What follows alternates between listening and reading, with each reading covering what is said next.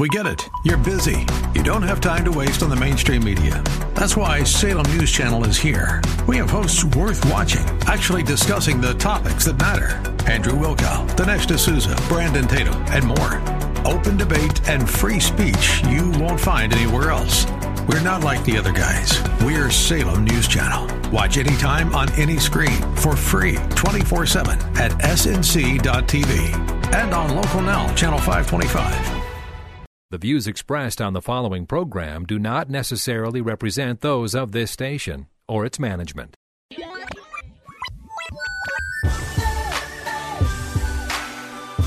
Perspective, teaching, conversation.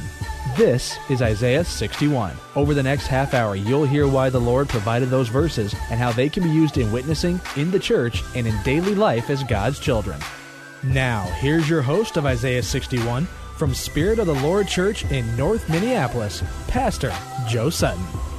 Hey, good afternoon, everybody. This is Joe Sutton, pastor of Spirit of the Lord Church in North Minneapolis. This is our radio ministry, Isaiah 61. Proud to be on KKMS The Mission. And today we're going to continue our topic of our broader topic of talking about worship. But we're going to break it down, and I just want to look at it and take a segment and look at our young people, to look at children. In the studio today with me, I have another one of my children. You've never heard from him. This is Ernest Sutton. He's my oldest son. He is a dean of students at an elementary school. Well, it's junior high, right? Yeah, yep. A junior high in Minneapolis, and he's also the head track coach at Edison High School, and they just won state again, back to back, 3 out of the last 4 years, state track and field champions. So he's a little tired because we roll right into our summer track season. Yes, I am. And we have a state meet this weekend. By the time you listen to this broadcast, we'll be almost done. It comes on at 2:00. At 2:00, we'll be running. We'll be getting ready to run the 800, the 800, and then at 3:00 there's the 200 meters, and then the 4x4. Then we'll be done. Then Sunday, while you're worshiping, we'll be out there at the track again, finishing up the track meet to see where we place at, so we can get kids ready to go to the regional meet where we get to run against teams from Wisconsin, Iowa, Nebraska, and the Dakotas. And then we go set ourselves up for a national meet. Great opportunity. I've been doing that particular ministry for, how long has it been? 23 years. I've been coaching summer track. I remember when I first met you, got you out there on the track, and you were what, 10? 10. When you first started? Yeah, I was 10. 10 years old when you first started. We ain't trying to date nobody, but we get out there and, hard worker. So last week I was talking about worship, and we look at worship and things that worship can do. And one of the things that I was thinking about as I was driving over here is that, we look at David, the life of David, and we say David was a man after God's own heart. And David was a worshiper. He wrote all those songs. He did those things. But David, something unique about David that I kind of like is David was not only a worshiper, but he was also a warrior. Yeah, you just don't imagine a person who's a worshiper. Just don't imagine a choir director being somebody who can whoop somebody. Who can, John's laughing in the studio booth. Because most of those guys, man, they tend to be, they tend to be frail, they artsy, You just expect the artsy guy to just put a whooping on you, Go out there and collect 100 foreskins. You just, they go there. So you always imagine, some little twerp like Kirk Franklin going around whooping somebody, You get these big buff cats and he's taking them out with David, But when we look at that, how worship plays a key part in our development as believers, that come in there. And then, as you know, and the reason why I decided to shift gears today, because since I had the opportunity to use since school is out, is that our kids tend to reflect that which they take in, right? Definitely. They tend to reflect that what they take in. And so when you look at what you do in the schools as a dean, because you get to see the whole school, you're not locked into one classroom. and you get to see the different types of kids and everything like that. Out of just your experience as a teacher these last 10 years, what would you say would be a recipe for a parent to make sure that they, one, have a successful child, and two, make sure that their summers are spent in a worthy way? So what advice would you give out based upon, your 10 years in the system? First off, I really think that, as parents, you need to recognize the purpose of why your child exists. What are they here to do on earth? And with that, then you try to put them in situations that encourage them and enrich them to help them reach their full potential. And then at the same time, you want to put them in situations where they may not agree with, but they realize that it is pushing them to another level, that it is propelling them to greater and better things. For example, I have, three kids. I have a daughter who's in middle school, and it's probably her worst nightmare to be in a school where her dad works.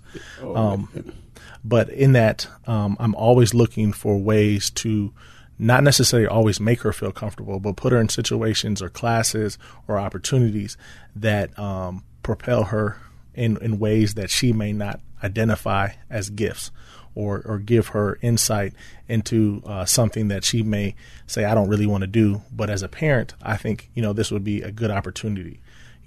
Idle time for me sometimes with young people can give way to a lot of things where they give worship to that necessarily is not going to help them fulfill their potential. So I really try to keep, my own children, but also kids that are involved around me in a place where they are moving from one thing to the next, but really where there's a lot of they're learning and they're growing from that stuff.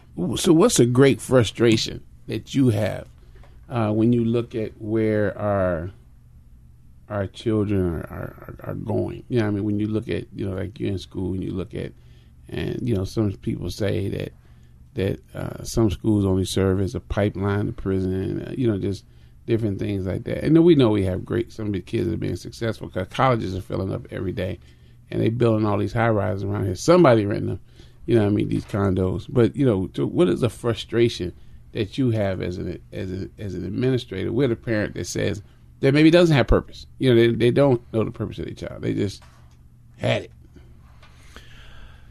I guess my biggest frustration is the lack of love. When you love something, you're going to do everything possible to ensure that they reach their full potential, but also are moving in the right direction.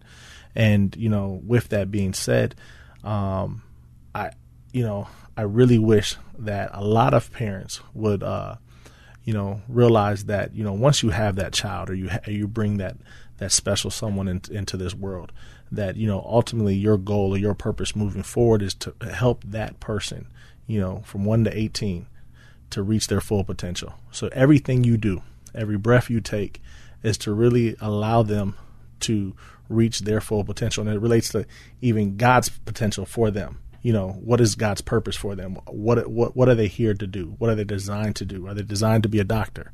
Are they designed to be, the best engineer possible? Are they designed to be a teacher? But everything that you put them in, or you allow to fulfill their time, or they give value to or worth to, that is putting them in a position to ultimately in 10 to 15 years from now, that they are on track to do what God has called them to do here on earth. Yeah, and one of the things I like what you said, it's idle time. Man, I know one of the greatest frustrations for me right now, sideline plug, is that, we're not even full with our summer program yet. We have 75 slots, and, we have openings, but it just seems to me that sometimes, instead of trying to find something creative for your child to do, something that's going to move in a positive direction, parents don't. They tend to lean on the school system. And then when they get out of school, they run looking for places, and then they all close, and then they're frustrated. or they cost so much money and they didn't budget for it and to do that thing. But you know, even if you don't have the money to put your child in a structured program, I just remember, man, you know, my mom always made sure that we had something to do. And we found something to do, because if we didn't have nothing to do, then that means we had to do housework. So it was like, well, we don't want to do housework. You know what I mean? So we found something to do. But I remember my church used to run a day camp, and it was from 9 to 12, right? And it was outside because they didn't have the bill, you know. So we meet in the park, and they have tables to check in. You go to your little thing, you do that from 9 to 12. Then we come home, we eat lunch, and it's hot outside, so we wait for a little while. And then 1 o'clock, the pool opened up, so we went swimming every day at 1 o'clock. You know, we was at the pool, got home about 4 o'clock. And then by that time, my mother would be home, make dinner, and then we just play, shoot basketball. But, you know, we ran leagues. I mean, we had home run dirt. We played baseball. We counting our home runs. We counting our touchdowns. You know, I mean, it was always something competitive going on, you know, that kept us busy. But now, and sometimes I think fear, even though the scriptures say God has not given us a spirit of fear, but a lot of parents are fearful, right? That you know, and my wife was the same way. It took me years to get out of this, but you know, she would rather for the kids to sit in the house because she was scared somebody was going to snatch them. I said, don't nobody want them. You know what I mean? You'll see the black limo snatch the kid and then come back like 5 minutes later and let the kid back out. You know what I mean? It's like they're not keeping these little urban things. You know what I mean? It's gonna let, you know, and so, but you hear about people coming up missing all the time. I mean, you know, everything like that. And so that fear makes you make a decision, but then what it does is it puts them on another path with the idle time, you know, and they start losing ground academically. They then took every picture they could think of with the cell phone, so now they start taking them naked. You know what I mean? It just, you know, and then these things start happening, and it's good kids. It ain't never necessarily the Future Nito Browns of the world. You know what I mean? It's like you got good, because they got nothing to do. You know what I mean? And so they start trying stuff. Yeah, definitely. I mean, I think, you know, with fear drives a lot of the decisions we make. And I don't think as a parent or even as an administrator in a school, I never want any decision I make based off of to be made off of fear. I want it to be made off of practical principles. And, you know, a lot of times, you know, I look at it, like you said, idle time. You know, we allow our kids to not be involved in programming where there's a person because we're afraid of that person. You know, and I think the value of programming with people and allowing your kids to get out and meet different people and be a part of different programs and you know, fellowship, it gives them an insight to where they are in their life, you know, because of what you have created as a parent. But it also gives them sympathy and understanding of other people and where they are in their situations, because I see where you are and I see where I am. And I can learn from you and you can learn from me. It's that interconnectedness. And, you know, sometimes we allow the TV or the video game or the computer to keep our kids' attention and to manage their summer. And I think, you know, at that time, it can be problematic because now we don't know how to work with one another, deal with one another, or socialize. And then with that, we lose sight of we all are interconnected in some form or fashion. Yeah, I as we come wrapping up to the end of the first segment, let me ask you a personal question. And what were some of the programs that, when you look back, because your life was not a crystal stair, we'll talk about that in the second half. But what were some of the programs that you look back on and say, wow, I'm pretty glad that program was available? I'm going to point to probably 5 programs real quick that really touched my life. One was Hospitality House. When Hospitality House was in its heyday, it allowed me to really involve with sports but also with people that had a mission and a heart to see me become a better man. But with that, it brought in some truth with the gospel. Another program that really, you know, influenced me was a camp that I went to every summer, which was Kids Across America. And that just touched on sports, but it also taught me to realize that we live in a global society. meeting kids from Tennessee to Texas to Louisiana. I've never seen a guy with goals in his mouth at 12 years old until I went to Kids Across America. He was from Tennessee, and it opened my eyes. And then wanted to rob him, and he talked so funny too with it. I didn't understand how he brushed his teeth. But then a third one was just Striders. Striders Track Club, which was a summer program, ran through Hospitality House. But, just seeing the sheer number of kids, 150 on a track, and we're all varied ages, whether it was from 8 to 18. And it was just impactful because I got to learn from, the 18-year-old when I was 12, but I also got to mentor the 12-year-old when I was 18. And that really touched my life because now I can see the generations impacted by, several coaches, Joanne Jackson, John Kramka, you. And so those were the 3 programs that really impacted me. Yeah. Well, you're listening to Isaiah 61, the radio ministry of Spirit of the Lord Church. I'm Pastor Joe Sutton, and this is Ernest Sutton. They're going to give you a title for winning all the state titles, man. Are you going to be like Coach Esquire? Nah. Sutton, or something like that? You're going to get something fancy out of that? So we're going to take a break, and we're going to come back, and we're going to talk about some practical ways and then take a little bit deeper insight into this subject we're talking about today, young people. Right. Spirit of the Lord Church is a multi-ethnic, multi-generational church impacting North Minneapolis and the greater Twin Cities, emphasizing the 4 pillars of godly thinking, training up godly children, godly marriages, and outreach to the community. Spirit of the Lord has quickly become a staple to some of the people who need God the most. As they focus on Jesus Christ, grace and truth bind them together to become God's best. Join them for service every Sunday morning at 10:30 at 1001 Penn Avenue North in Minneapolis. Spirit of the Lord Church, a proud sponsor of Isaiah 61. Dads come in all different shapes, sizes, and styles. Some are well kept with a modern look, while others opt for the classic cargo shorts and faded t-shirt combo. Some dads are handy, fixing cars and building tree forts, while others are masters of the grill who specialize in piggyback rides. Be sure to tell your dad today the traits you love most about him. Good for you and your father. From AM 980 The Mission, Happy Father's Day.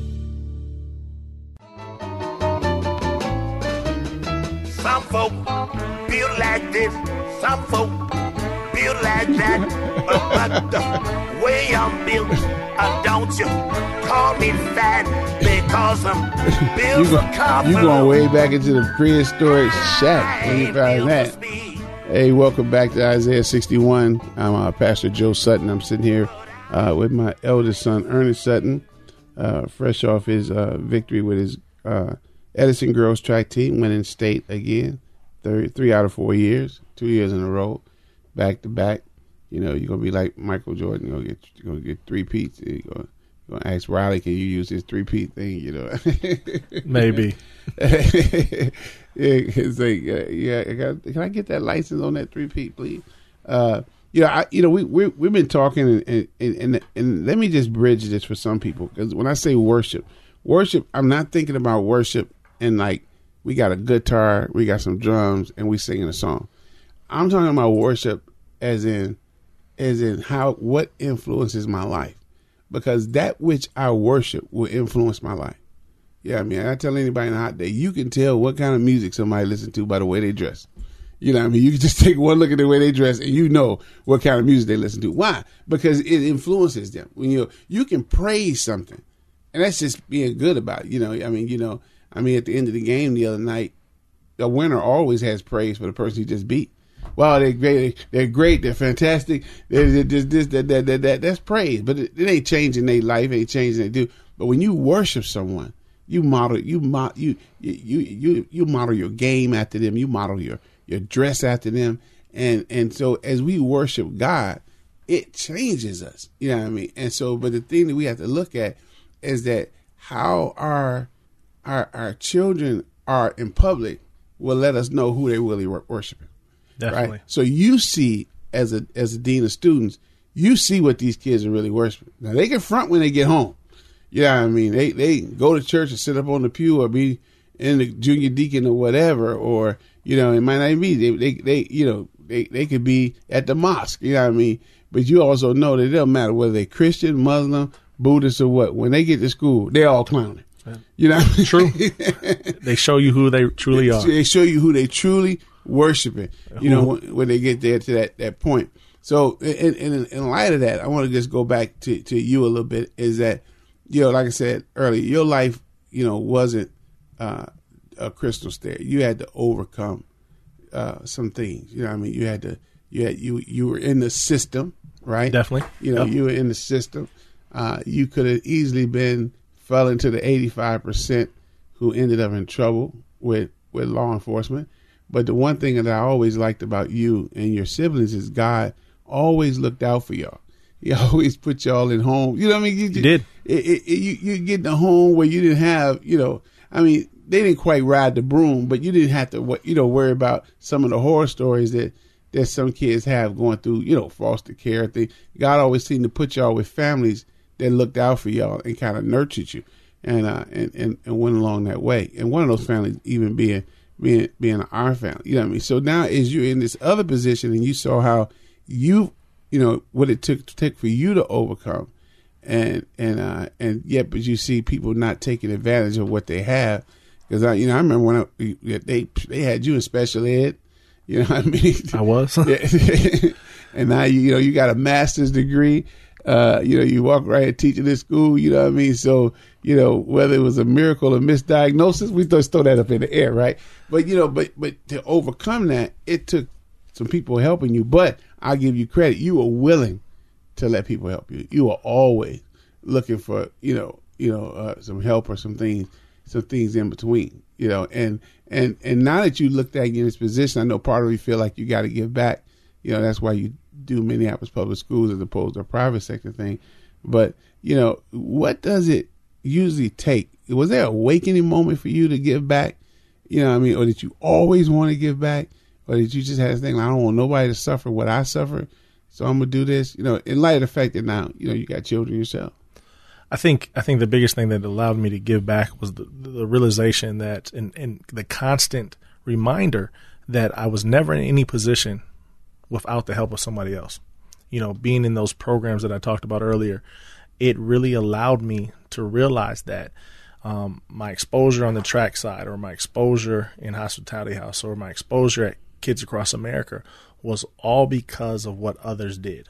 And it wasn't because I just showed up. And so with that realization, I realized that once I got to a position where I could give back, I was obligated to give back. You talk about worship and you talk about,